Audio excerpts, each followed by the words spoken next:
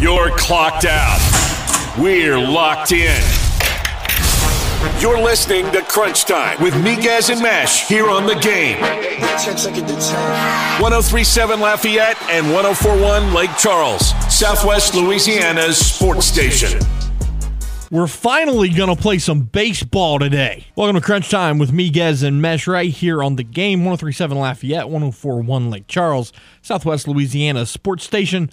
Matt Miguez here. And like I said, finally going to get some baseball today. What time? We don't know yet. Could be 8 o'clock. Could be 11 o'clock. We don't know. So pop some popcorn, maybe a cold one, and sit back and relax. Because, again, it's going to happen. We just don't know when. We've also got McNeese and Southeastern to get to. We've got some Cajuns to get to. They'll play tomorrow. Astros, NBA, NHL. What a show we have lined up. And not to mention, Top Gun 2 comes out tonight. It's going to be a great night. Producer extraordinaire / co-host with the most, James Mesh, joins me in the Master Control Suite. James, what's going on, buddy? How are you? Not too bad. How are you?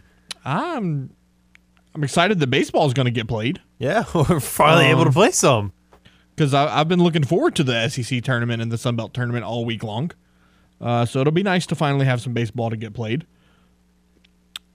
But, you know, even more than that, I'm really excited about the new Top Gun movie. I know you've been talking about it all day. I'm really excited. I feel the need. You sang Danger Zone about 20 times. Hey, it's been in my head since I rewatched the first one Tuesday night. It's been stuck in my head all week. I feel the need. If you hear an impulse, just Danger Zone, it's because it's still stuck in his head. Yep. It might happen during the show, so hang tight. Don't you worry about it. Let's get to our Downtown Rising trivia question of the day as usual. One guess per day. First person to call 706-0111 with the correct answer gets 2 free tickets to Downtown Rising next Saturday night. Here is your question. Who holds the record for RBIs in a career at the University of Louisiana? I don't need the number of RBIs. I don't need the years they played. Just need the player's name. Who holds the record for RBIs in a career at the University of Louisiana? First person to dial in 706-0111 with the correct answer will get 2 free tickets to Downtown Rising featuring the Cold War Kids next Saturday night at Park International. Poll question of the day while we're on questions. Are you worried about the Saints players that were missing from OTAs today? Marshawn Lattimore, Andrus Peat, Michael Thomas, Alvin Kamara, just to name a few, weren't present today. Does that worry you? It's a voluntary OTA, but the fact that they're missing early on could worry some people. I don't see it as anything to worry about. It's voluntary. They're proven veterans. This is an opportunity for rookies. This is an opportunity for injured players, a.k.a. Jameis Winston, to get back in the groove of things. But an established veteran player that doesn't really need voluntary work, does not have to be there for OTAs. So that doesn't bother me at all. And James, I can bring you in on this. I don't think it bothers you either. Not even close. I'm not worried about it. Even when some players don't even go to training camp, I'm not worried about it. Like, as long as you suit up when it really matters during the regular season and if you are to make it to the playoffs, and as long as you don't play like a bum, I don't care. Just don't get into trouble and just play how you're expected to if you're going to miss this time. Because otherwise, if you miss the time, you don't play how other players and fans and coaches expect you to play, then yeah, there's issues. Otherwise, I'm not worried about it. Just don't stress about it, man. Yeah, no, it's not a big deal. Also, the Celtics won last night, Yeah. so James is happy. Have we advanced clouds at all? We're on a 6. 6, okay. Yeah. Getting there. So what cloud do you get to if they win and advance to the finals? Like that's got to be you got to hit cloud 9 for like a minute because like dude, we're going to the finals, but then you come back down. Right? Maybe for a sec. Like there's got to be a moment. But there's also that's another thing with me is I'm kind of delayed. Like it doesn't really settle in until later on. Like if something is big, it takes me a moment to like really reminisce on and be like, wow, that really just happened. Like when it came to the Minneapolis Miracle or the Nola no call, That hurt. It took me a little while to be like, wow, that really just happened. Yeah, those both hurt, and I'm upset that you even brought it up. So anytime something like that happens, something big, when you're like deep into the playoffs, or maybe something in real life, like if something happens, it kind of takes me a while to be like, wow, Celtics actually going to the finals. So let's say they clinch it on tomorrow night. Let's say they clinch it tomorrow night. I probably wouldn't settle in and be like, wow, Celtics are really in the finals. It would probably be until Monday or Tuesday night. Like maybe even after game 1, I probably wouldn't be like, oh wow, that's wild. This is the first time I've actually seen the Celtics get to the finals because I didn't get to see the 2008 season. I didn't start watching basketball until 2010. Interesting. That's interesting. Yeah, so let's say the Heat win tomorrow night and make it go to a game 7. I'd Right. probably go back down to a cloud 5. Oh my god. Oh my god. But if they win, I would go to about cloud 7. So let's talk about this. LaShawn McCoy goes off on Chiefs Eric Bieniemy. Ooh. Says he's the reason he left Kansas City. Oh. So is this now coming up why Eric Bieniemy like just every year comes around to it and he just never becomes a head coach? This is his exact quote. There's a reason why every year they hype him up to get a job, and then when the time comes, nobody hires him because they know the type of coach he really is. Oh. Treats the players poorly? Treats the rest of the staff poorly? McCoy alleged Bieniemy spoke to players a certain way that he seemingly deemed inappropriate and is clearly not surprised in the slightest that Bieniemy hasn't found a head coaching gig just yet. The former running back didn't get too deep into specifics, but McCoy made it known that those in the NFL perhaps view the coach differently compared to everyone else. That's intriguing. That is, because a lot of people were like, well, why don't the Saints just hire him as the new head coach? I was one of them. You were. I wanted Eric Bieniemy as the head coach. So wow. Okay. Also, in other sports news, Ray Liotta, who played Shoeless Joe Jackson in Field of Dreams, he also starred in Goodfellas, passed away today at the age of 67. An absolute legendary movie in Field of Dreams. And Shoeless Joe Jackson was obviously a key proponent in that story. So, R.I.P. to the GOAT, R.I.P. to the legend. Thank you for giving us Field of Dreams. Here's wow. The Reds won another baseball game today. They beat the Cubs 20-5. James, 20-5. Come a long way from only 3 wins. The Reds scored 8 in the 3rd and then 5 in the 8th. Only gave up 8 hits while the Reds had 20. Was their biggest win in 23 years. That is insane. Another game of note on the MLB schedule tonight, of course, your Houston Astros will take on, that's actually tomorrow. The Astros will play the Mariners. tonight's game of note is the Braves and the Phillies at 6:20. Raymond Parsha's Atlanta Braves taking on the Phillies. Man, you know, I heard Kevin Foote use this phrase, hammock season. I think the Braves are having one of those right now. They're struggling a little bit. They really are. They're 21-23. Their team statistics are .234 batting average, a 3.97 ERA. Those are okay. But man, Marcell Ozuna's only hitting .231. You're only getting .268 out of Dansby Swanson, .251 out of Ozzie Albies. That's rough. That's a lot of... And then, you've got Ronald Acuna hurt again.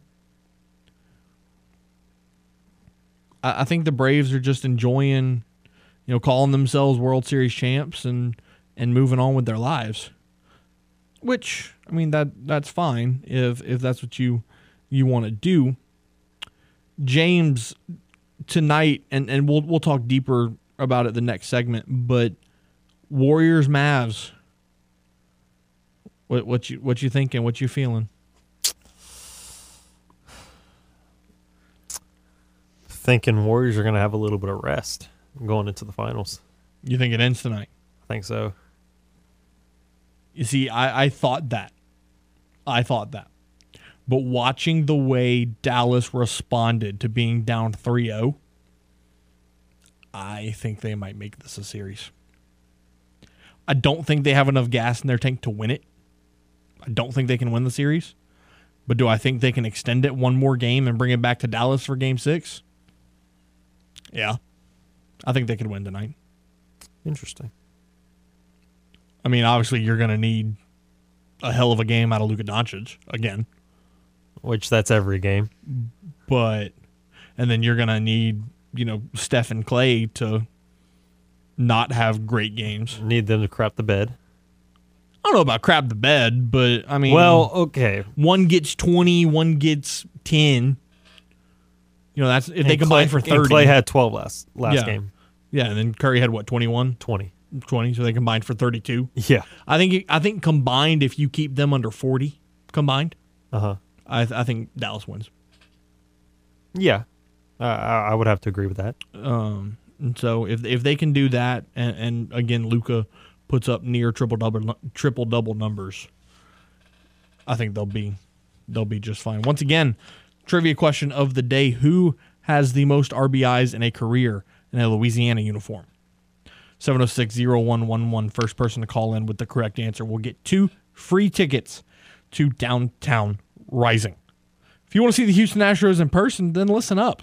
The Game, 103.7 Lafayette and 104.1 Lake Charles, wants to hook you up with our latest Astros weekend getaway. Houston takes on the Chicago White Sox on Saturday, June 18th, and you can be there. All you got to do is register in the Game Clubhouse. 1037thegame.com, 1041thegame.com to score 4 tickets, a tour of Minute Maid Park, and hotel accommodations that Saturday night.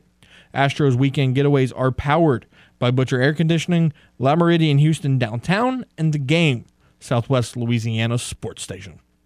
We'll take a time out. Mesh and I will talk deep into the NBA playoffs on the other side. Crunch Time with me, guys, and Mesh on the Game, 103.7 Lafayette, 104.1 Lake Charles, Southwest Louisiana's sports station. Got something to say to Miguez and Mesh? Hell yeah! It's easy. Just call the hotline by dialing 337-706-0111. Now, back to more Crunch Time with Miguez and Mesh here on the Game. 103.7 Lafayette and 104.1 Lake Charles, Southwest Louisiana's sports station. Welcome back. Crunch Time with Miguez and Mesh right here on the Game. 103.7 Lafayette, 104.1 Lake Charles, Southwest Louisiana's sports station. Matt Miguez, James Mesh. 20 minutes after 4 o'clock. As a reminder, trivia question, still no winner. Who holds the record for RBIs in a career at Louisiana? First person to call, 706-0111. with the correct answer will get 2 free tickets to Downtown Rising. James, your Boston Celtics, 93-80 last night. They handle business. Scored 32 points in the third quarter, 24 in the final frame. Now, one thing that I find kind of disturbing, and maybe not disturbing, that might not be the right word. Say, that's a strong word. They were losing at halftime. They were, no doubt. But the thing is, both teams were shooting poorly. So the second half kind of is what would define the game itself. Because whoever finally was able to put the ball through the hoop was ultimately going to win the game because neither of them could shoot. So the fact that the Celtics and Jason Tatum, who started off 1 for 9 in the game, they started to figure it out. They kept the blitz going on defense, and with the shooting for Miami, I mean, literally nobody can make it. I remember looking at the stat before Max Strus took his 4 free throws in back-to-back possessions. Mm-hmm. He was 0 for 14 from the last 2 games because he was 0 for 7 last game, and to that point, he was 0 for 7 as well. It was like, and looking at the Heat shooting overall, they were 15.6%. They shot 7 for 45 from behind the arc. I mean, that's not going to win you games. And when I talked about Jason Tatum starting off 1 for 9, he finished 7 for 20. So he significantly improved. It still wasn't a great night shooting since he was 2 for 8 from 3. But he was able to grab 9 boards and dish out 9 assists and almost had a triple-double. Which to me, when you're not having a good shooting night, you're still able to make plays, and that he was able to find the open guy and able to get his team to score. That was big to me because sometimes when it comes to young stars and in their development, they do become kind of stagnant and they're so used to trying to score. Tatum kind of took it to another level, and even though he didn't put up 30+, and he only had, I forgot how many points it was at half. I think it was like 7, maybe. And he finished with 22. At halftime, or no, he had 4 points. I'm sorry. He had 4 points because he had 1. Yeah, and then finished with 22. Yeah. So he had 18 in the second half, but in the first half, over half of his assists was there. So throughout the game, he was able to make plays without it necessarily being him having to shoot the ball. What's with you guy Pepe not scoring at all last night? Oh, well, Pepe barely got in the game. It was just Derek White. That's the thing. Derek White just played. He's impressive. And I said that. I said when the season started, I didn't like the Schroeder move. And we saw it through the first 40 games,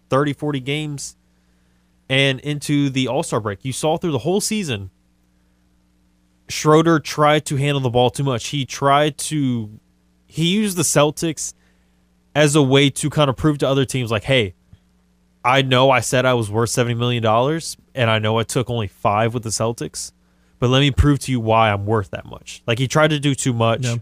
And then getting the trade with Derek White, I was like, yes, he is a guy that doesn't need the ball in his hands. He's totally willing. He's aggressive. He's good on defense. He's not a good shooter from behind the arc, but he's able to make plays on both ends, and he doesn't require the ball in his hands 24/7 like other players like Russell Westbrook. Right. Or trying to think of another guy that just has the ball in his hands the whole time. Ja. Like, he's not that type of player that needs it. He's a good pass first that can still score and make the right plays. And as soon as I saw them get him, I was like, yes, they have a chance. Because with Schroeder before, they might have made the 7 seed, maybe. Yeah. Or That's true. Well, by the time they traded him, I think they were at about the 6. I think they would have been around that area, around the 4, 5, 6, 7 mark. But with Derek White and everybody like just molding together and the chemistry working out, right? That's how they ended up being in the top 4. And then Al Horford. He drinks Fountain of Youth every game. How does the big man get 5 assists? He makes the right plays. That's the thing. And what I've also noticed with him, he's so good on defense. And I know you didn't see the game last night, but at some points he just takes it himself. He doesn't wait for Derek to catch up to him if he's guarding somebody in the corner or waiting on Jason or Jalen to kind of take the ball to take it up court. He'll take it himself. Like, I remember the ball got tipped up. He just took it from about the 3-point line and was like, all right, I'm running past y'all, and ended up getting the and one on the fast break. I was like, I love this.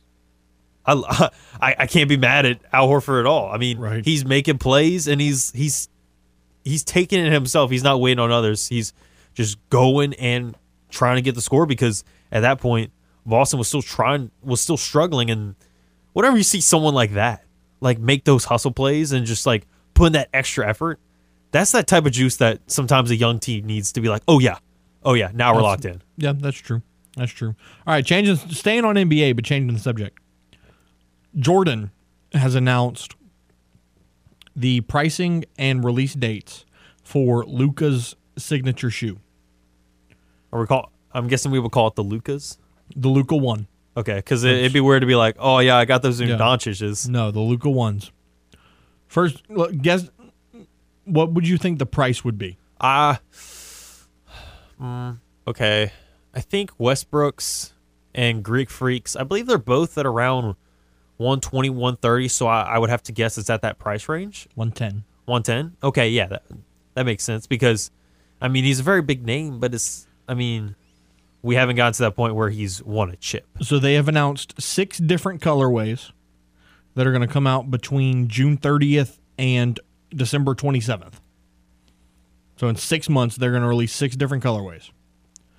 The first one is going to be blue, white, black, glacier ice. The second one's going to be white, metallic silver, and turquoise.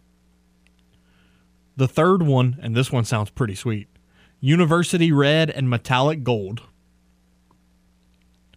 Fourth, racer blue, ghost green, racer pink. That you see, that's too many different colors going on right there. The fifth one, another pair that I would enjoy, black, university red, dark gray. And then the final pair is white, fire pink, dynamic turquoise. So there are some subtle, normal colorways, and then there's some colorways that you're like, maybe my 13-year-old would. Are those the ones where, is it called the Air Jordan 36 Slovenias? No. No, it's not those. They are the Jordan Luka 1s. Yeah, no, it's Luka's like signature shoe. They made him a logo and everything. I'm looking at a picture right now of the black, the first set, the blue, white, black glacier ice. They just look like Pretty sweet. hold on. They're pretty sweet. Not even gonna lie, dude. We still haven't gotten somebody to answer the trivia question. No one is called yet. Oh, are they the ones where it's kind of got like on the pinky toe area? It's got like a little triangle. Yeah, And then it's got like more of a kind of, I guess, flattens. and it's got like a speckled insole. Well, these are the ones with him wearing them.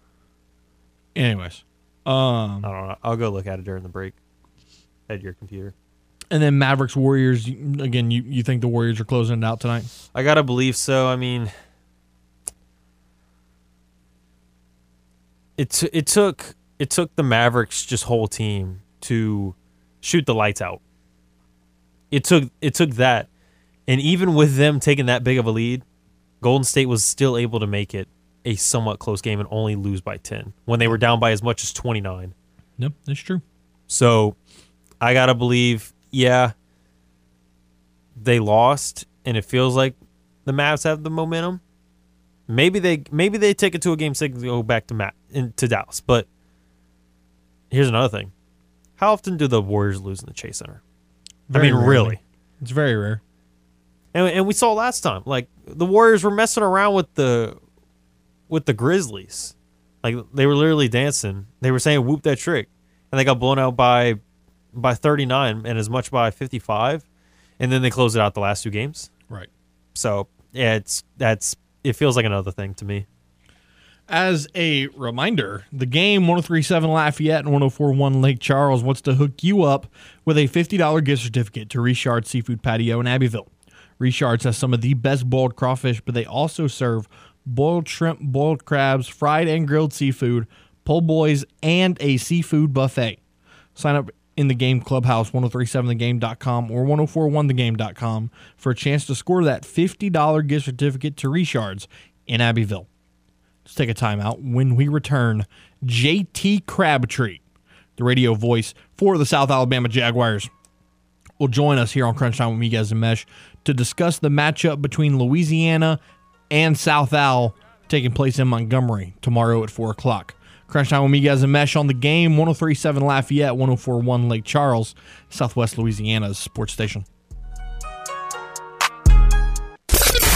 Had a rough day at work? Got lady problems? Not to worry, because you have two wingmen right here. You can be my wingman anytime. Now back to more Crunch Time with Miguez and Mesh here on the game. 1037 Lafayette and 1041 Lake Charles, Southwest Louisiana's sports station. I don't know if you could be my wingman. Welcome back to Crunch Time with Miguez and Mesh on the game 1037 Lafayette, 1041 Lake Charles, Southwest Louisiana sports station. Matt Miguez, James Mesh here on this Top Gun Thursday. The Louisiana Raging Cajuns will finally get to play a baseball game in Montgomery, Alabama this weekend. It is now a single elimination format. They will play South Alabama Friday at 4 p.m. from Riverwalk Stadium. Here to preview that matchup and talk about just the craziness that has been the last couple of days in Hoover is the voice of the Jags, Mr. JT Crabtree. JT, man, how are you? What's going on, boys? I'm glad we're going to be playing some baseball tomorrow. I'm bored, man. I want to play some ball. Let's go. Yeah, I mean, y'all have been there since what, Monday? We've been here since Tuesday, since it's only a 2.5-hour drive from Mobile, but most teams have been here since Monday. So it's been for some of these teams, it's been a long week, man. Yeah, the Cajuns drove over there Monday, and so you guys went there Tuesday. Yeah, I mean, y'all kind of just been sitting around waiting.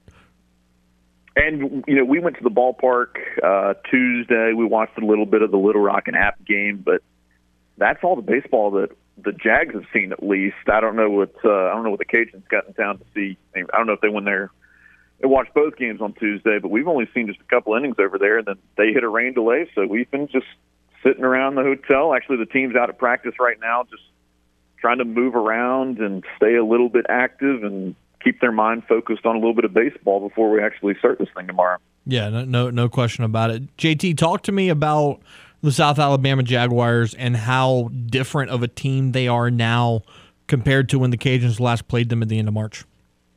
Yeah, it's a different team now. The pitching is not quite where it was when you guys last saw us. Last time you guys saw us, you got a 128-pitch performance from Miles Smith, and honestly, he has not been the same since that game. He's had arm issues since that game. He's at the most a 50-pitch out of the pen kind of guy now. And that's really, really set back our pitching. We're already down a guy with Jeremy Lee, who was a freshman All-American last year, and he ended up having to have the partial Tommy John surgery, and so you're missing him. And then Miles Smith has gone down, so we're down two starting pitchers. And the back end of the pen has not been great. You guys saw on that Friday night at y'all's place that we had the lead in the 11th and couldn't hold on to it. And really that's been kind of the story of our season is we've had some really close games down at the end of games, but haven't been able to close them out or haven't been able to come back and take that victory. That's where we're sitting right now. It's still a very good hitting squad. We dropped 15 on Coastal last Friday. Just the pitching, it doesn't have the depth that it normally does. We've had some really key losses, even before the season, losing our closer, Sam Knowlton. That's turned out to be a huge and even bigger loss as the season's gone along when we've noticed that we can't close out games. So a little bit of a different team. The hitting's still good. Miles Simington's still one of the best hitters in the conference. Eric Orbeta is playing well at second as well. So a little bit different on the mound, but at the plate pretty much the same. Chatting with JT Crabtree, the voice of the Jags. You know, you talked about putting up 15 runs against Coastal Carolina. How about 21 runs on the conference leader? Yeah, that was a fun game, man. And you can go back a day too, where we were down 10-6 going into the ninth with 2 outs against Texas State at their place. Rallied back with 2 outs to tie the game at 10, and we're on cloud 9. We're thinking, all right, here we go. We've turned the ship back around. We're headed in the right direction. Yeah, you lose on a walk-off in the bottom of the ninth, but you felt pretty good about what you're able to do to make that comeback. But we were really concerned about getting on the bus after that game, losing 11-10 or whatever it was, and it was quiet. The bus was quiet, and we're thinking, oh, man, this could have been the turning point.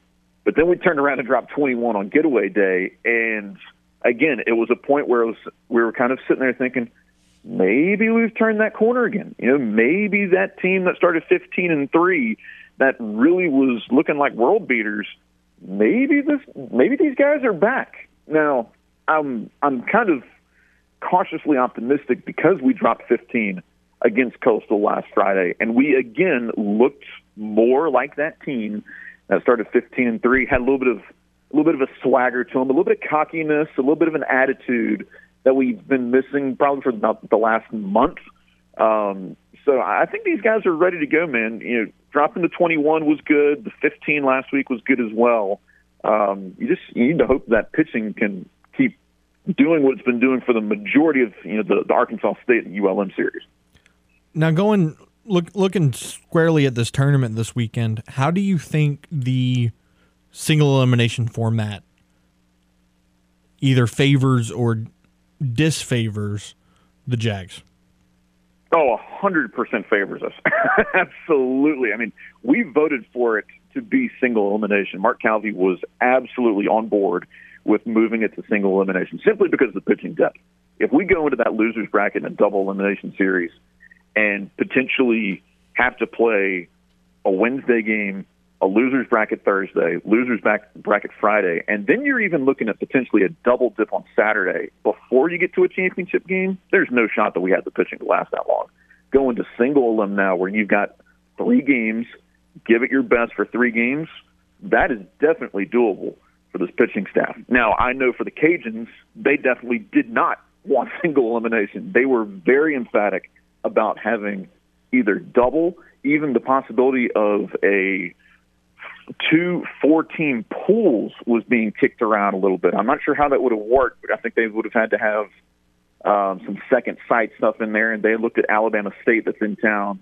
But just from an infrastructure standpoint, we played midweeks up there with them every year at Alabama State, and we knew going into it that field probably couldn't handle everything from a press facilities, ESPN, especially the replay component was the big issue of that, where they probably couldn't have had replay over there, so you can't have it at Riverwalk because that would be an unfair advantage for teams over there. But the Jags were all for it, man.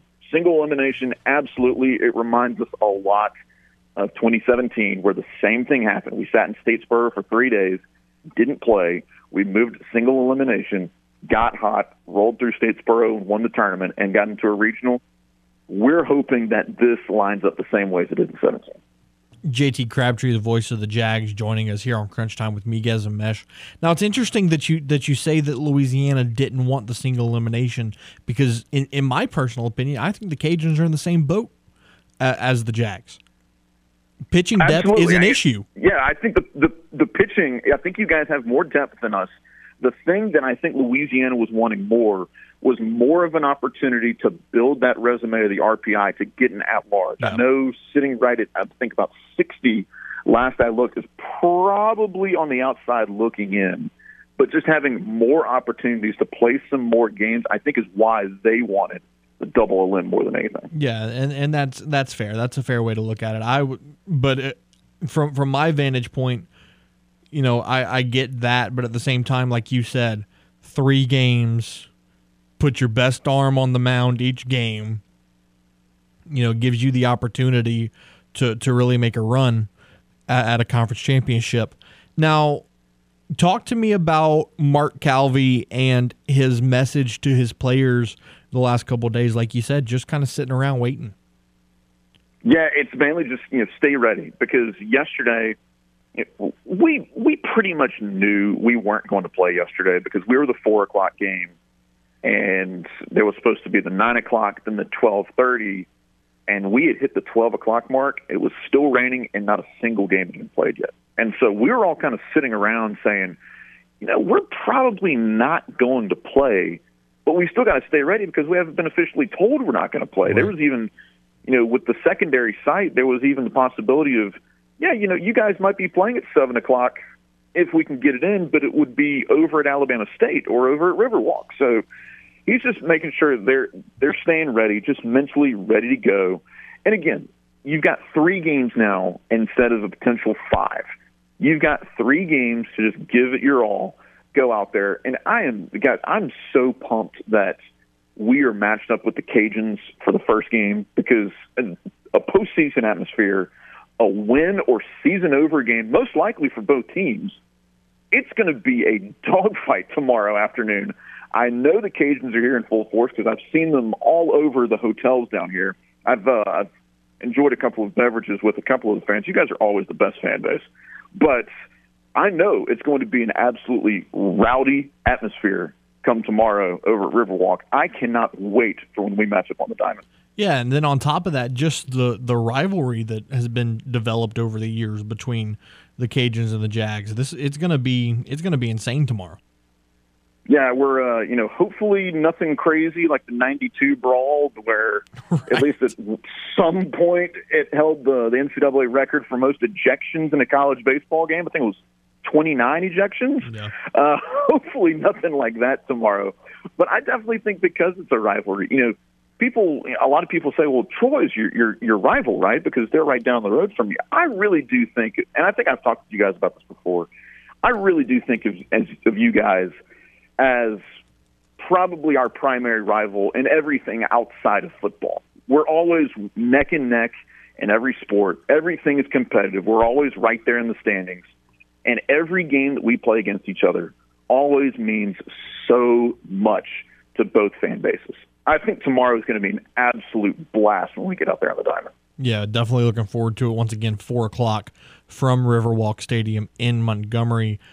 What's the plan for Mark Calvi? Has he announced a starting pitcher for tomorrow? Yes, so we will go with Matt Boswell. He's been our number 1 since Miles Smith has been hurt. So we're going with our Friday guy, and I know the Cajuns are going with Brandon Talley. Yep. Bos was good against Louisiana in the regular season. He had the complete game victory on Saturday against Louisiana. So they've seen a lot of him, but he hasn't been necessarily the same pitcher really the last 2 weeks. He's a little bit banged up right now. Health-wise, he's not 100%. But he's a redshirt senior. He's looking at the possibility of this being his last career game. I've talked to him a bunch this trip, and I know that he is fired up. He wants the ball. He's ready to go. And I know that Mark Calvi absolutely has 100% confidence that Boz is going to give us everything he's got. JT, really appreciate you taking the time, my friend. Have fun down in Montgomery this weekend, and we'll talk to you soon. Appreciate you having me on, guys. There he goes, JT Crabtree, the radio voice of the South Alabama Jaguars. Reminder, today is the day that you're going to sign up for the Game Clubhouse. Yeah, that's right. I told you today's going to be the day. Not only is it free or simple, you will get the chance to enter to win awesome free gifts like a $150 gift certificate to Mr. Lester's Steakhouse. From mouth-watering steaks to tremendous sides and so much more. You can only score that $150 gift certificate, however, to Mr. Lester's Steakhouse by becoming a member of the Game Clubhouse, 1037thegame.com or 1041thegame.com. So go sign up today. It takes like 5 seconds. It's super fast. We'll take a timeout. When we return, NHL, Astros, and hopefully we'll get an answer to that trivia question. Who leads the Cajuns in RBIs in a career? 706-0111. You're listening to The Game, 103.7 Lafayette, 104.1 Lake Charles, Southwest Louisiana's sports station. Let your voice be heard. Hello. Give us a call on the hotline at 337-706-0111 and speak your mind. Yellow. This is The Game. 103.7 Lafayette and 104.1 Lake Charles. Southwest Louisiana's sports station. Welcome back to Crunch Time with Miguez and Mesh right here on The Game. 103.7 Lafayette, 104.1 Lake Charles, Southwest Louisiana's sports station. Matt Miguez, James Mesh, and you. 52 minutes after 4 o'clock on this Top Gun Thursday. Let's talk some NHL. Tonight, the New York Rangers will take on the Carolina Hurricanes in Game 5 in Raleigh, North Carolina. Series tied 2-2.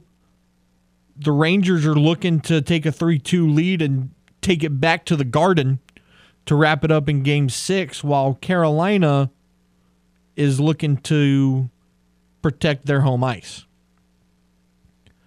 It's an evenly matched series. Both teams having good years. The Rangers led by Artemi Panarin, and then the Hurricanes led by Sebastian Aho. Leads the team in points, goals, and assists on the season, while Panarin leads the team in points and assists. The other matchup tonight is the Oilers and Flames, and man, what a series this has been. Edmonton leads 3-1 behind the God. I mean, some people are already saying this guy's going to be better than Wayne Gretzky.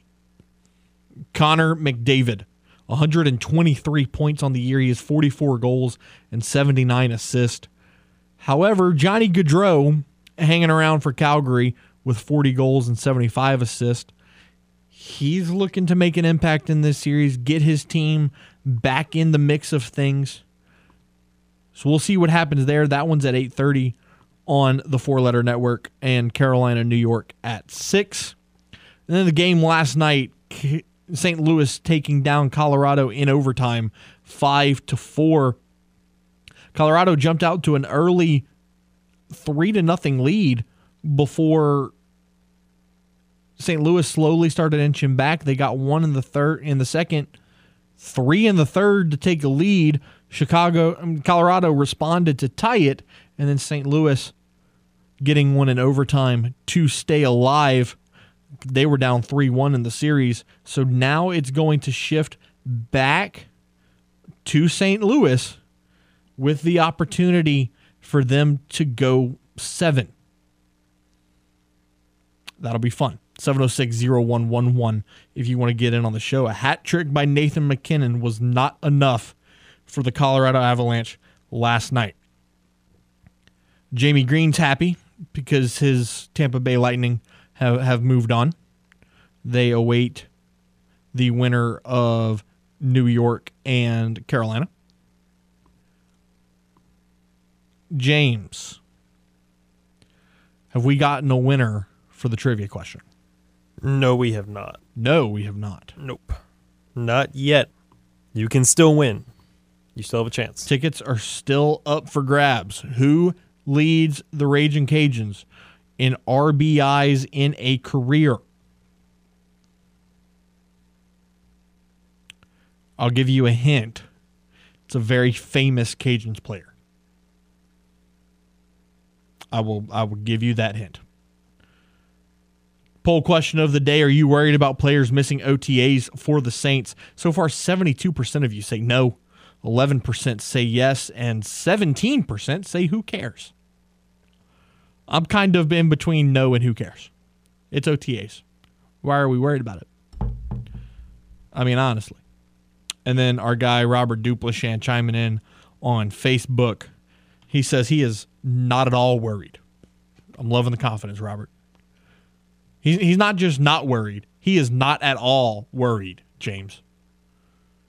The man doesn't have a worry. He took it to a whole nother level. Yeah, the man doesn't have a worry. I wish I didn't have a worry. He may have 99 problems, but Saints players not at OTAs. OTAs is not one of them. Absolutely.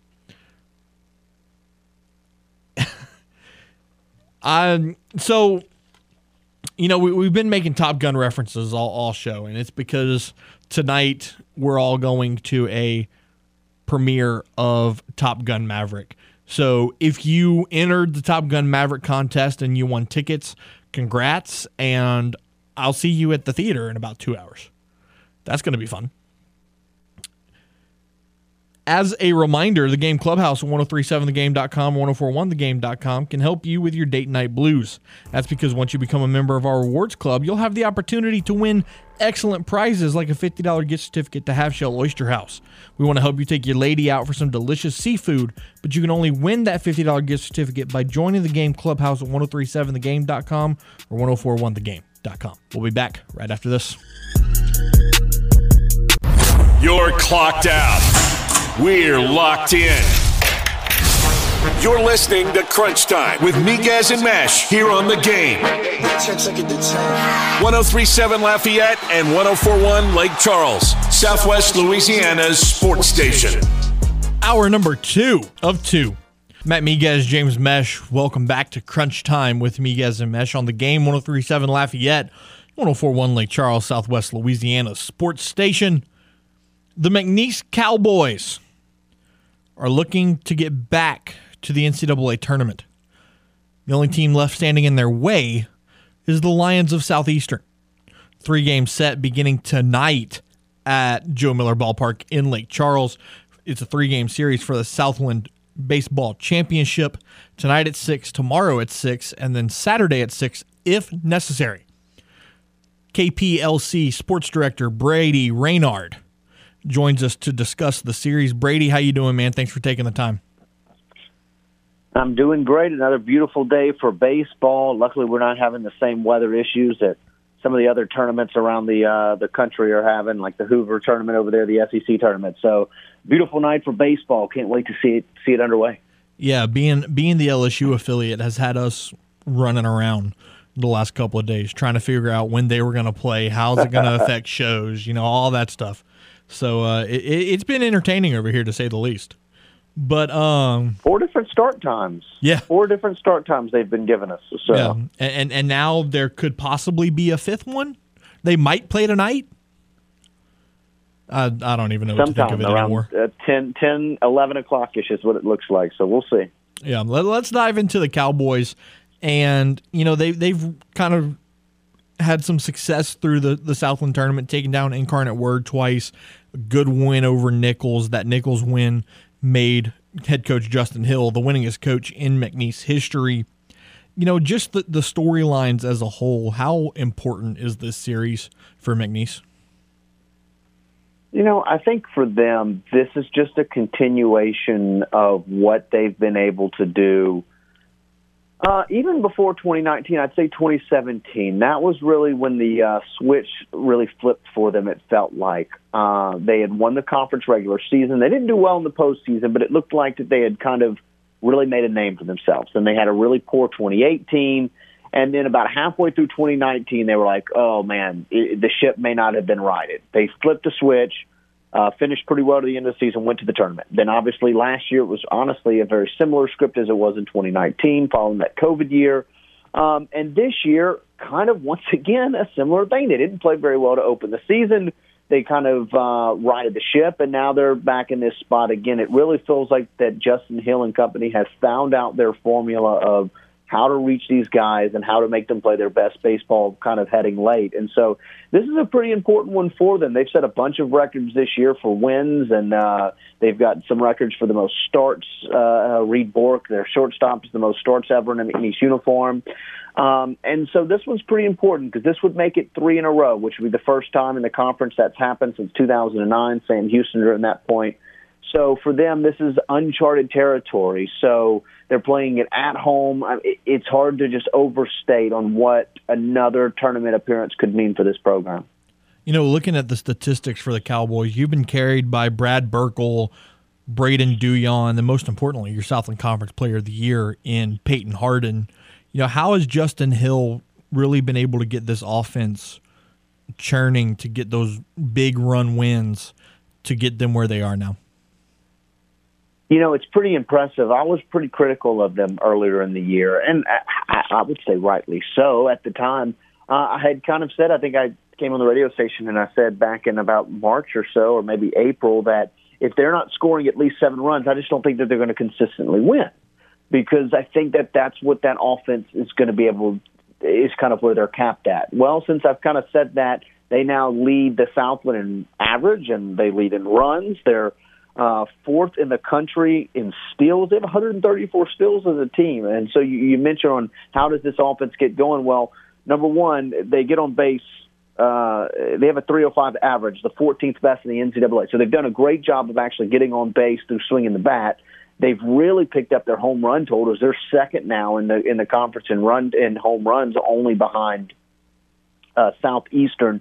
And so they've done a really good job of manufacturing runs. And then over this past month or so, when they've been on this real tear that they've been on, a 12-3 run, they've swung the bats and hit really well. They've hit home runs. And so the combination of being able to manufacture a handful of runs per game mixed in with a couple of big swings, sometimes coming with 2 outs, and all of a sudden you've got a pretty dangerous offense playing really well at the right time. And you mentioned guys like Harden and Burkell. They've got the 2 Cades, Hunter and Morris. Josh Leslie has come out of nowhere. Braden Duhan, who's the brother of the catcher from a few years ago. So this is a team that's really playing its best baseball, and it's coming at every stage for them right now, especially offensively. And it starts with them getting on base. They're doing it at a high level. Brady Raynard, the sports director for KPLC, joining us here on Crunch Time with Miguez and Mesh. Looking at the pitching rotation, Grant Rogers is going to go tonight, 7-4 on the year. He's got 69 strikeouts in 77 innings. How impressive has he been to really solidify himself as the Friday night guy for Justin Hill's team? You know, obviously that role is so key in college baseball, right? That Friday night guy setting the tone, setting the stage. He's been good. He's been everything they've asked for. Has been SLC Pitcher of the Year, as you mentioned, a 4.09 ERA this year. Has really kind of set the stage and has given them a chance for that offense to kind of pick up. So he's been the consistent throughout the year. But now we're seeing where he came out in the SLC tournament last week and didn't have a good start. But the offense bailed him out and all of a sudden came out with a huge win. Even kind of Justin Hill said that was really the only hiccup that they had in the run last year. So his emergence since the beginning of the year has really helped pave the way for that rotation to have that Friday night guy. You're able to get those innings and allow guys like Cameron Foster, who's their kind of I think he could be considered All-American status in terms of the numbers that he's put up this year. You've got guys like that can close it out, and now that you've got that Friday night guy that can kind of, you don't have to use as many arms earlier in the series, such a huge advantage, especially in like a 3-game set like this where if he comes out tonight and he can give you 7 innings, that saves a bunch of arms for games 2 and 3 if needed. Yeah, no question about it. And you brought up Cameron Foster. I mean, a 1.76 ERA. He's gone through 189 at-bats this season. He has struck out 74. Nearly half of his batters are striking out. Opponents are only hitting 164 against him. I mean, those are just some insane numbers for a closer. For sure, and he's a big guy, and so he's got that really high arcing delivery. He was a guy last year.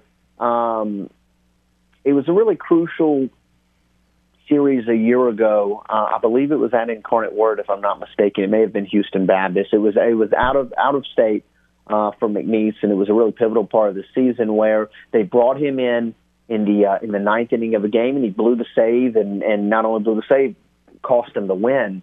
And he was really heartbroken about it. And Justin Hill looked at him and he said, I'm okay with this because I felt comfortable losing the game with you on the mound. And that's the type of confidence that he's had. You know, he's a former pitcher, so he knows how to motivate these guys, and he understands the relationship that baseball kind of takes. And that he said, you know, it's okay if we lose. I'm okay because we're losing on our terms. We've lost with the guy that we wanted to be out there on the mound. That's the kind of trust that he has in his guys. And he's really proven the development of Cameron Foster here in year 2 in that closer role.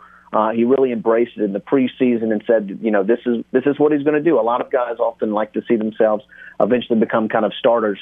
eventually become starters, and he really embraced that role following what has been a really good role under Justin Hill over the last few years. You look at guys like Will Dion, who was in that role his freshman year, eventually became a starter, and guys like that. So he's just kind of the next in that line of really solid closers in this McNeese program. Chatting with Brady Raynard, the sports director for KPLC, talking about Justin Hill. I mean, now the winningest coach in McNeese history, Southland Conference Coach of the Year this year, conference champs this year, looking to be tournament champs again for the third consecutive time. How influential has Justin Hill been to this program to really just continue the success and the tradition of McNeese baseball? I think, you say continue. I think it would just be extending the tradition and success, because this has not been, before Justin Hill arrived, this has not been a program that has been consistently among the top of the Southland Conference. Only a handful of NCAA appearances and conference titles before he's arrived, and now he's got 2 regular season titles. He has 2 NCAA tournament titles, and, may have a third. And so that type of consistency is something this program hasn't had. Now, what does that mean for his future here? I don't know. I don't think he's actively trying to get out, but I would think that, a coach making back-to-back-to-back conference titles, all of a sudden some of the bigger schools, I'm sure, will be interested in what he can offer. But I think he's happy here in what he's been able to build. You can just look at what the field looks like and just the entire game day atmosphere of what McNeese baseball has become. And I think a lot of that needs to be attributed to Justin Hill and the job that he's done. And as the players kind of say, the culture that he's really developed within McNeese, that they've really become a baseball school over the last few years. And I think the softball program, funny enough, kind of helps with that and with the success they've had. It's kind of become a real diamond school between those 2 programs, and a lot of credit should go to Justin Hill for that, for sure. Yeah, baseball and softball definitely play into each other in that regard. Brady, 2 more for you. The first one is, what does Southeastern do well that could give McNeese some issues? Well, number one, I just think that this Southeastern program under Matt Reiser has proven to play big when they need to. They don't. It's baseball, so you're not going to win every game, right? But this has been a program that's not scared of the big stage. They've been there. They've done that, even though it's been a few years. I think the biggest thing is they mash the heck out of the baseball. So if McNeese is not pitching well, if they're not having their best day on the mound, this thing could get ugly very quickly in terms of the run totals. Even if McNeese is able to keep up the run totals the same way, this could be 3 games where you're seeing double-digit runs on both sides, because both teams have proven this year they can swing a big stick. So I think the main thing for McNeese is, if you keep the ball in the yard, you're going to have the best chance to win against this Southeastern team, because they've got 71 home runs. They're going to mash it. And so that's going to be the key, I think. Keep the ball in the yard, and you're going to give yourselves the best chance to win, because I think your lineup is better than what Southeastern's going to bring as a pitching matchup. But funny enough, it's the first time they've ever met in the championship finals. So 2 of the premier programs in the conference meeting here.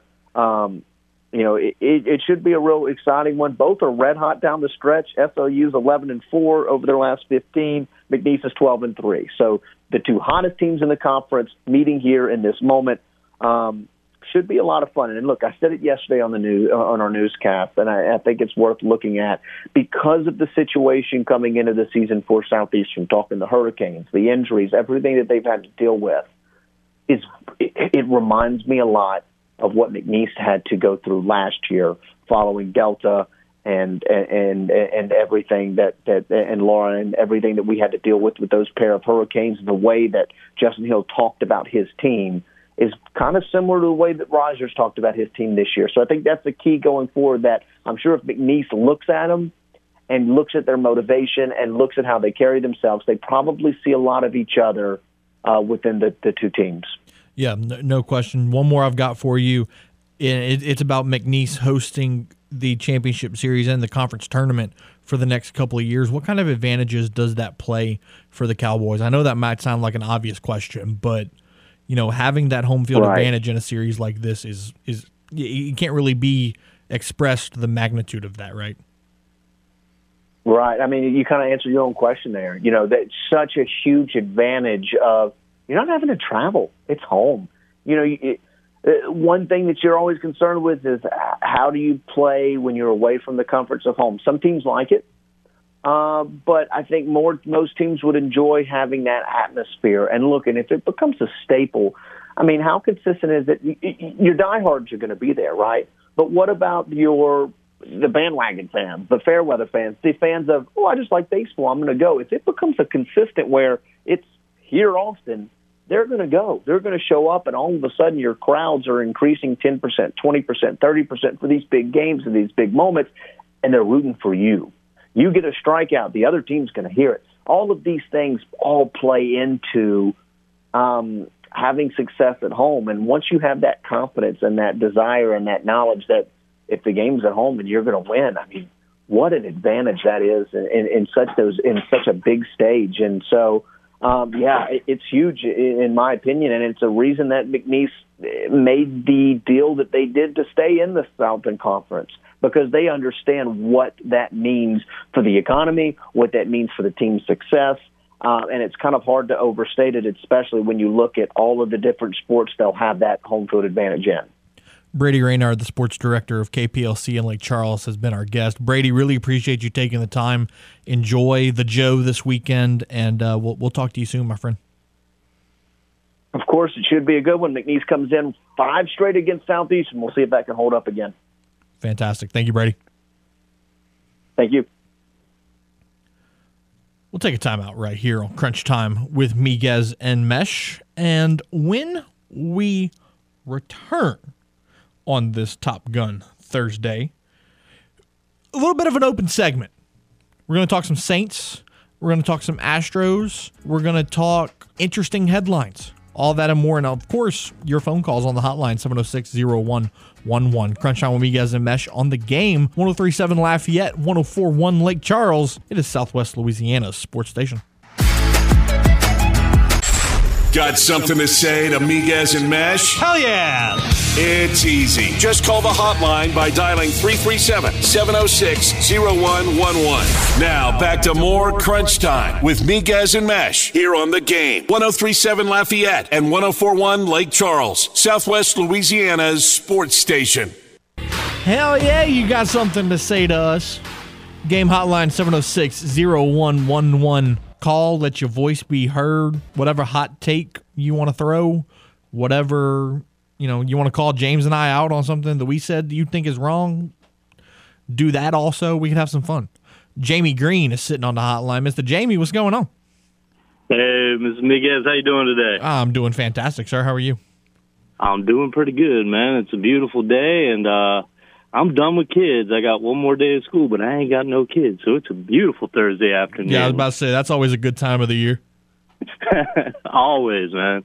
Look, you were right. I am excited, super excited for my Bolts that they managed to sweep the Panthers, and they're going to move on, but I'm worried, too. That is a long time to be waiting to find out who they're going to be playing, whether that's the Hurricanes or the Rangers. And that's a long time to pick up some rust, too. So I'm kind of worried that they're going to kind of be off their stride a little bit when they do finally get to play again, because, that intensity, that adrenaline's going to kind of wear off. Oh, yeah. And, no question. I don't know, man. I just kind of want to take your take on that. And also to say this, man, that Edmonton and Calgary, dude, that series total right now, the 3-1, that ain't. It's not indicative of how the series has actually gone. It's been tight. No. It's been a lot tighter than 3-1. That has been such a great series. But, Jamie, before you go, I want to get your take on who would you rather play as a Lightning fan out of the Rangers and Carolina? Oh, man. Bro, honestly, I think I'd rather play the Hurricanes, simply because we've had the Hurricanes number for the last several seasons. Sebastian Aho is a great player, but he looks pedestrian when he plays against the Lightning 9 times out of 10. He's had a couple of good games here and there, but for the most part, he looks like me on skates when he's playing the Lightning. That ain't good. Yeah, no, that's not great. All right, guys. Well, I appreciate y'all. Y'all take care. We'll talk at y'all later. Jamie, appreciate you as always, my man. Yeah, he's right on the money. I mean, James, it's just like any, say if the Celtics would win a game in 5 and they have to win a series in 5 and they have to sit around and wait. That's not what you want. Yeah, you don't want to sit for too long. I mean, yeah, You want a good break. You want like 3 days, but you don't want to hit the 4, 5, 6 week long. Right. And Carolina, I mean, the Lightning, they've been kind of just sitting there for the They've last been done with 2-3 their days. series for 2 days. Yeah. This series, they're only playing game 5 tonight. You're going to play at least 2 more. They're going to sit for a week before they play again. And that's not ideal. Yeah, I mean, you may if you're either the Panthers or the Rangers. Rangers and Hurricanes. I mean, you may be able to steal game 1 if the Lightning have just been in there, have just kind of been napping, Right. just kind of waiting for somebody. It's kind of like the Rabbit just kind of taking a nap because they're so far ahead. Yeah, and then the other thing is, what if the series Or the goes hair. 7? Then you're sitting for 9, 10 days. Almost, yeah, I was about to say almost a week and a half. Before you play again. That's the downside to sweeping. I mean, it's nice to go, hey, let's win 4 straight and get out of here. But then at the same time, it's like, well, now I'm going to get rusty. My muscles are going to get tight. Yeah, I mean, that's, I don't know. Their body's almost going to go into off-season mode, sitting around for that long. You want to hear this parlay that my friend just sent me? Hey, go for it. What you got? Oh my goodness. Okay, so wait, before is it good, or is it like, dude, you're an idiot? I mean, it's realistic, Okay. but he's got 30 gajillion different things on the parlay. He's got like probably 10 different. So he's got Reggie Bullock, 2+ made threes. Okay. Klay Thompson, 2+ made threes. Steph Curry, 3+ made threes. Dorian Finney-Smith, 2+ made threes. Andrew Wiggins, at least 4 rebounds. Luka to have at least 6 rebounds and 6 assists. Draymond to have 4+ assists. Reggie Bullock to score at least 10 points. Spencer Dinwiddie, 2+ made threes. Dorian Finney-Smith to score at least 10 points. Klay Thompson to score 15+. Jordan Poole over 1.5 made threes. Brunson to have over 4.5 points in the first quarter and have over 3.5 assists for overall in the game. And then Klay Thompson to score over 4.5 points in the first quarter. That's insane. He put the last bit he had on his account, he put 20 on it, and the total payout, if he got all of this, would be $3,871. Oh my God. It's a plus 19,258. That's impeccable. If he pulls if he pulls that off, he better be taking you to like a Ruth's Chris dinner or something. He put it in our gambling group chat. He said, "Don't say I didn't warn you." Oh my gosh. Looking around, some SEC score news. Texas A&M takes down Florida 10-0 in 7 innings. So they scored 7 in the 6th, which included 16 legs. 1, 2, 3 homers in the inning for the Aggies. So like I said, 10-0, they take down Florida. So LSU now has a start time. They have been given an official start time. They will start at approximately 10:30 p.m. Eastern. So 9:30. Vanderbilt and Tennessee will get underway here in about 20 or so minutes. And then LSU obviously would be 30 or so minutes after the conclusion of that one. So who knows? Maybe Vandy struggles. Tennessee blows them out in 7 innings, and LSU can start at 9 instead of 9:30. Every minute helps. Every minute helps, James. Don't you forget that. Let's take a time out right here on Crunch Time with Miguez and Mesh. And when we return, Koki Riley of the Daily Advertiser is going to join us to talk LSU. Now that they have a start time, we can actually do a fitting preview of the game. And since Koki's such a movie buff, we'll get his take on Top Gun Maverick. You're listening to Crunch Time with Miguez and Mesh on the Game, 103.7 Lafayette, 104.1 Lake Charles, and it is Southwest Louisiana's sports station. They could debate who should win the MVP, but they'd rather argue who has the best hair in sports talk radio. We just wash the hair. You know, I work on my hair a long time, and you hit it. It hits my hair. Now back to more of the stylish Crunch Time with Miguez and Mash here on the Game. 103.7 Lafayette and 104.1 Lake Charles, Southwest Louisiana's sports station. Welcome back. Crunch Time with Miguez and Mesh on the Game. 103.7 Lafayette, 104.1 Lake Charles, Southwest Louisiana's sports station. Matt Miguez, James Mesh. 34 minutes after 5 o'clock on your Thursday. The LSU Fighting Tigers baseball team has finally been given a rough estimate start time of when they're going to play some baseball. Vanderbilt and Tennessee getting underway at about 5:50. LSU will begin 30 minutes after the conclusion of that game. Koki Riley of the Daily Advertiser joins us to preview their matchup with Kentucky and just talk about the general insanity that has taken place in Hoover over the last couple of days. Koki, good afternoon, my man. How are you? Doing really well, Matt. How's it going? Man, I'm excited that there's baseball to talk about because, the last 36 hours or so, we've kind of been sitting here like, okay, well, when are they going to play? Exactly. I think it weirdly benefits LSU to a degree because of some of the injuries they have and the fact that they don't have the deepest lineup of pitchers, especially with the starters. But either way, at some point you just want to see them play. At first they were going to play this morning, and then it gradually got pushed back further and further as yesterday went along and today went along. So I don't know. Let's break it down though. Yeah, no, let's dive into it. Kentucky yesterday beating Auburn 3-1 behind back-to-back solo home runs in the bottom of the 8th inning. What kind of momentum do you think that creates for Kentucky heading into this matchup with LSU? Kentucky's on a roll. They're playing really strong baseball at the moment. They're not the deepest team, but if you run into the wrong pitcher and they can scratch across a couple hits with some of their stronger bats. Look at a guy like Araj Anu at the plate, and they can upset you. And that's what they did to Auburn. They beat Auburn 3 times in 4 games, 2 out of 3 in the series to end the regular season, and then, of course, in the SEC tournament in order to have the right to play LSU.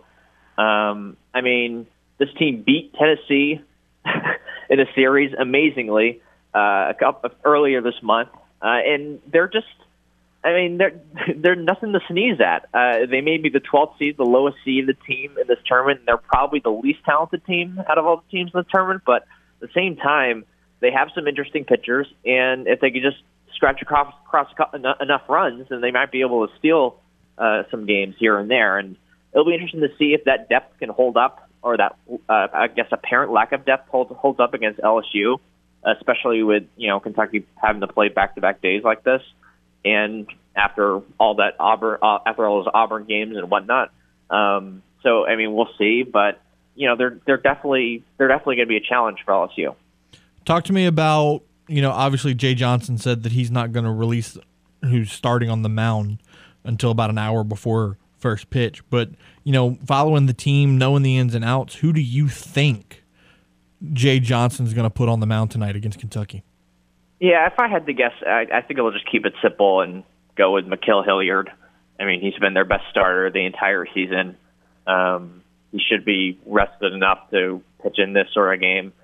He pitched last Thursday, so again, that's a week of rest. That's plenty of rest. I think Hilliard's gotten a little bit lucky this season. He's allowed a lot of hits, and even though his ERA and those sort of run totals haven't been terribly poor for him.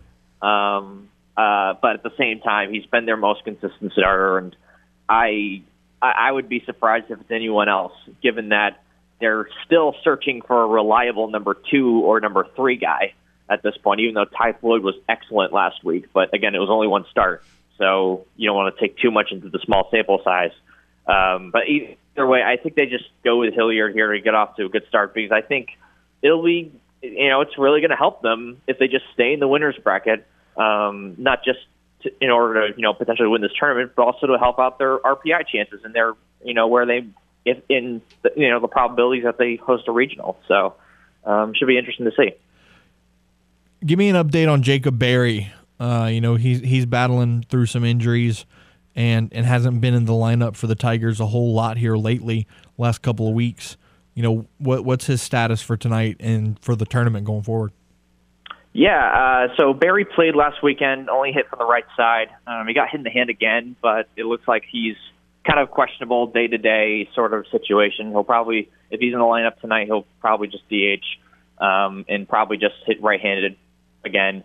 But he looked solid at the plate either way. So if he's in there, it's going to help out the lineup, I think, immensely.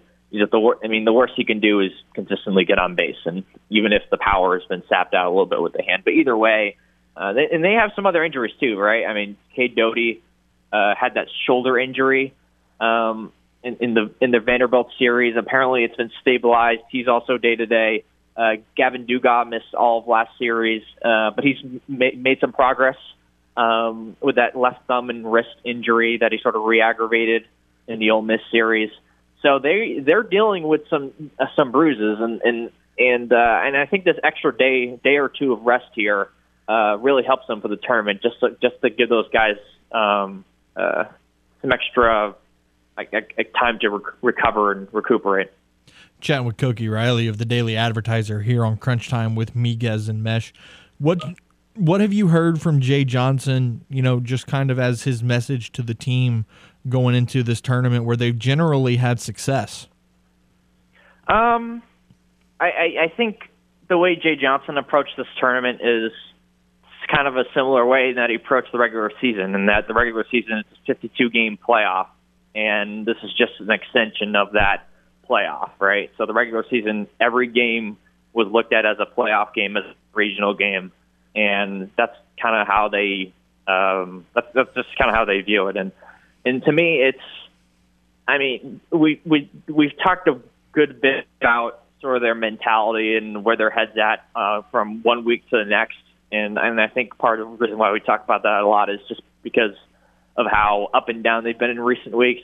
I mean, if you told me that they were going to sweep Vanderbilt and score 42 runs against them in the series, I would have told you that you were crazy after what we saw with Ole Miss, right?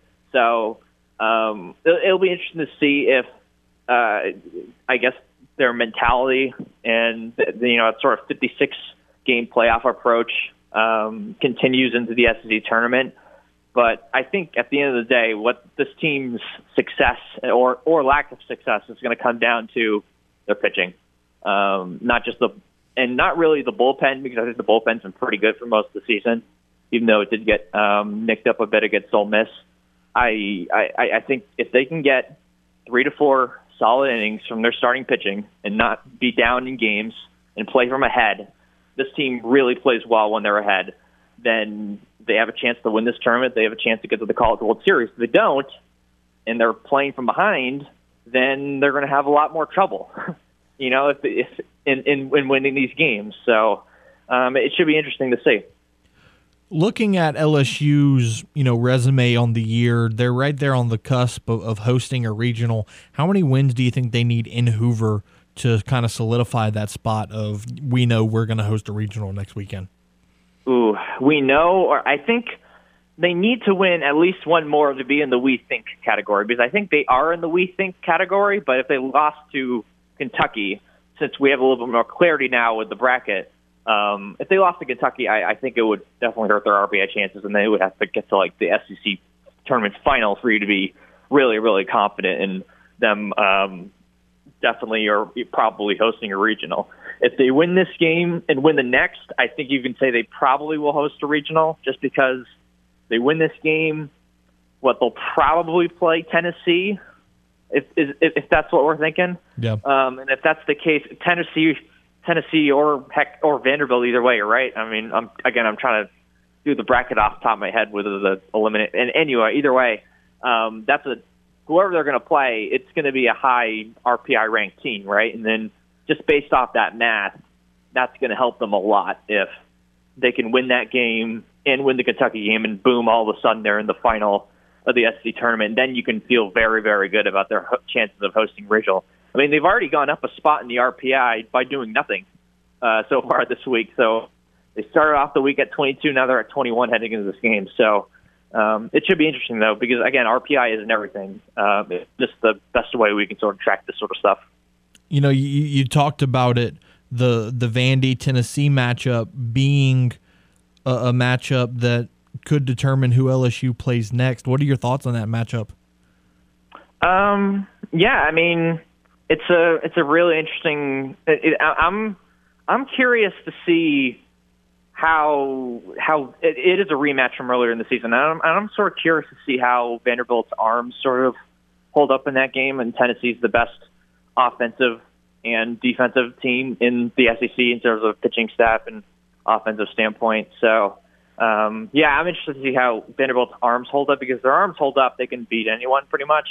But when their arms can't hold up, their offense doesn't really have the juice to call them back in games, really. And we kind of saw that in the LSU series, right? I mean, Vanderbilt, they would fall behind early, especially in those first two games, and then they just did not have the horses to make any sort of comeback. I mean, this is a team that is really young pitching, but they're built on that pitching. And they're a flawed team, despite the fact that their RPI is still top 10 and after getting swept by LSU. But yeah, that's going to be a really interesting game. And I think an LSU versus Tennessee matchup would be really fascinating, because we haven't seen those two teams play so far this year. So I guess just from like testing it out and seeing how they would react against like super duper elite competition, that would be really interesting heading into the regionals, just to see how this LSU team would react to a team of that sort of caliber and resume. Yeah, no question about it. That would definitely be a must-see contest. Koki Riley of the Daily Advertiser. I've got one more for you, Koki, and it's not LSU related. Okay. I know you're a movie buff. Oh, yes. Huge. Top Gun Maverick comes out tonight. Give me your thoughts on the original Top Gun and what your expectations are for its sequel. So I rewatched the original Top Gun roughly a week ago, and I absolutely loved it. I think the beauty of the first Top Gun, it's the reason why it's so amazing is the fact that they're not flying these planes in front of like these green screens or blue screens. I mean, Tony Scott, the director of that film, is actually connecting cameras to the bottom of these F-15 fighter pilots, and it's unbelievable to watch. I think that, to go along with just some of the unintentional comedy with the beach volleyball scene, it's just iconic scene after iconic scene, even if there are plenty of flaws within that movie. And the reason why I'm so excited to see this is because it seems like there's like a real commitment with Kosinski and Cruise and that entire team to just shoot these incredible fighter pilot scenes in the flesh, in person, and that Tom Cruise and these actors are actually flying these planes in real life. That's the part that I'm really, really looking forward to, and hopefully we don't have any sort of I respect Kelly McGinnis in the first movie, but I mean that romance is easily the worst part of that film. So I don't think we're going to have anything, I guess, that strange in this movie. But I'm really, really excited. I've heard only good things about Top Gun Maverick, and I'm honestly trying to plot and find a way to sneak it in at some point this weekend as soon as I can. Yeah, no, watch it. I definitely would, because we're going tonight, and I'm looking forward to it. Yeah. What are your thoughts on the original and all that sort of jazz? I mean, I grew up, so it's one of my dad's favorite movies of all time. So I grew up with Top Gun being an institution. So, I mean, that's kind of the way I feel about it. Like, it's an incredible movie. And Tom Cruise to still be doing the things that he's doing at 58 years old is ridiculous. Absolutely. Yeah, that's like half the fun with all these Tom Cruise movies. Right. Like, I also rewatched the Mission Impossible 6 the other night, and I mean, that's the best action movie of the last 10 years. I'll tell you this. If I look as good as Tom Cruise when I'm 58, I will be all right. Oh, yeah. I will be all right. Koki Riley of the Daily Advertiser has been our guest. Koki, really appreciate you taking the time. Enjoy LSU baseball this weekend. Enjoy Top Gun if you get to go see it, and we'll talk to you soon, my friend. Awesome. Thanks so much for having me on, Matt. Koki Riley of the Daily Advertiser. The game Clubhouse is free to join. You're not going to be spammed by crazy emails, and you're going to get the opportunity to enter to win free stuff. How would you like a $25 gift certificate for Mabel's Kitchen at Cypress Bayou? If you're hungry for some comfort food like fried mozzarella sticks or a barbecue pork sandwich, Mabel's Kitchen is for you. Sign up for the Game Clubhouse today so you can win that $25 gift certificate. 1037thegame.com or 1041thegame.com under the Clubhouse Rewards tab. Take one final time out. When we return, we'll wrap up your Thursday. Crunch Time with Miguez and Mesh on the Game. 1037 Lafayette, 1041 Lake Charles. It is Southwest Louisiana's sports station. You're listening to the Game. 1037 Lafayette and 1041 Lake Charles. Your home for the LSU Tigers in Southwest Louisiana. Welcome back to Crunch Time with Miguez and Mesh on the Game. 1037 Lafayette, 1041 Lake Charles, Southwest Louisiana's sports station. Got a comment, or it's actually a tweet on Twitter, at Game Louisiana. Why is no one calling in for Jonathan Lucroy? So there's the answer to the trivia question. Jonathan Lucroy finished his Cajun career with 184 RBIs. So thank you, big Saints fan. Wish you would have called into the show because you would have gotten 2 free tickets. And then Ton answers the poll question and says, bruh, unless they're missing games, I'm good. And that should be the mindset. 62% say no, 31% says who cares, and 7% now say yes. So the message, you shouldn't be worried if a couple of guys missed day 2 of OTAs. Plain and simple. James, what you doing tonight? What's going on? What's the plans? What you looking forward to? I'm interested to see how Game 5 goes for Dallas and Golden State. Yeah. Probably check that out. May go bowling. Hey. Maybe, I don't know. We'll see how it goes tonight. Fancy. I'm going to watch Top Gun with RP3, 5 names, and a bunch of our listeners. That'll be fun. And then after, I'll probably go home and watch LSU play Kentucky because the movie should end right around first pitch. So, yeah, crazy how it works out like that. I'll go home and watch the game. It'll be fine because I live in Broussard, so literally just a hop, skip, and a jump over to the theater, watch the movie. Hop, skip, and a jump back. It's fantastic. Tomorrow's Crunch Time, if we have one, LSU might throw a wrench in things for our Friday, but we'll keep you posted on social media if something changes. We're going to have some fun. We're going to recap Mavs Warriors. We're going to recap LSU, preview the Cajuns because they will start at 4 tomorrow. And we'll also get you set for the Celtics Game 6 because we know James is going to want to spend an hour talking about that. Want to send a big thanks to JT Crabtree, the voice of the Jags, for joining us at 4:30. Brady Raynard, the KPLC sports director, to cover McNeese, and then Koki Riley joining us just now to break down LSU and Kentucky. That's going to do it for the Thursday edition of Crunch Time with Miguez and Mesh. For James Mesh, appreciate everything you do. I am Matt Miguez, saying be safe, be well, give a big ol' hug to your mom and him, and we will talk to you tomorrow for the Friday Fun Show here on the Game. 1037 Lafayette, 1041 Lake Charles. It is Southwest Louisiana's sports station. Bye.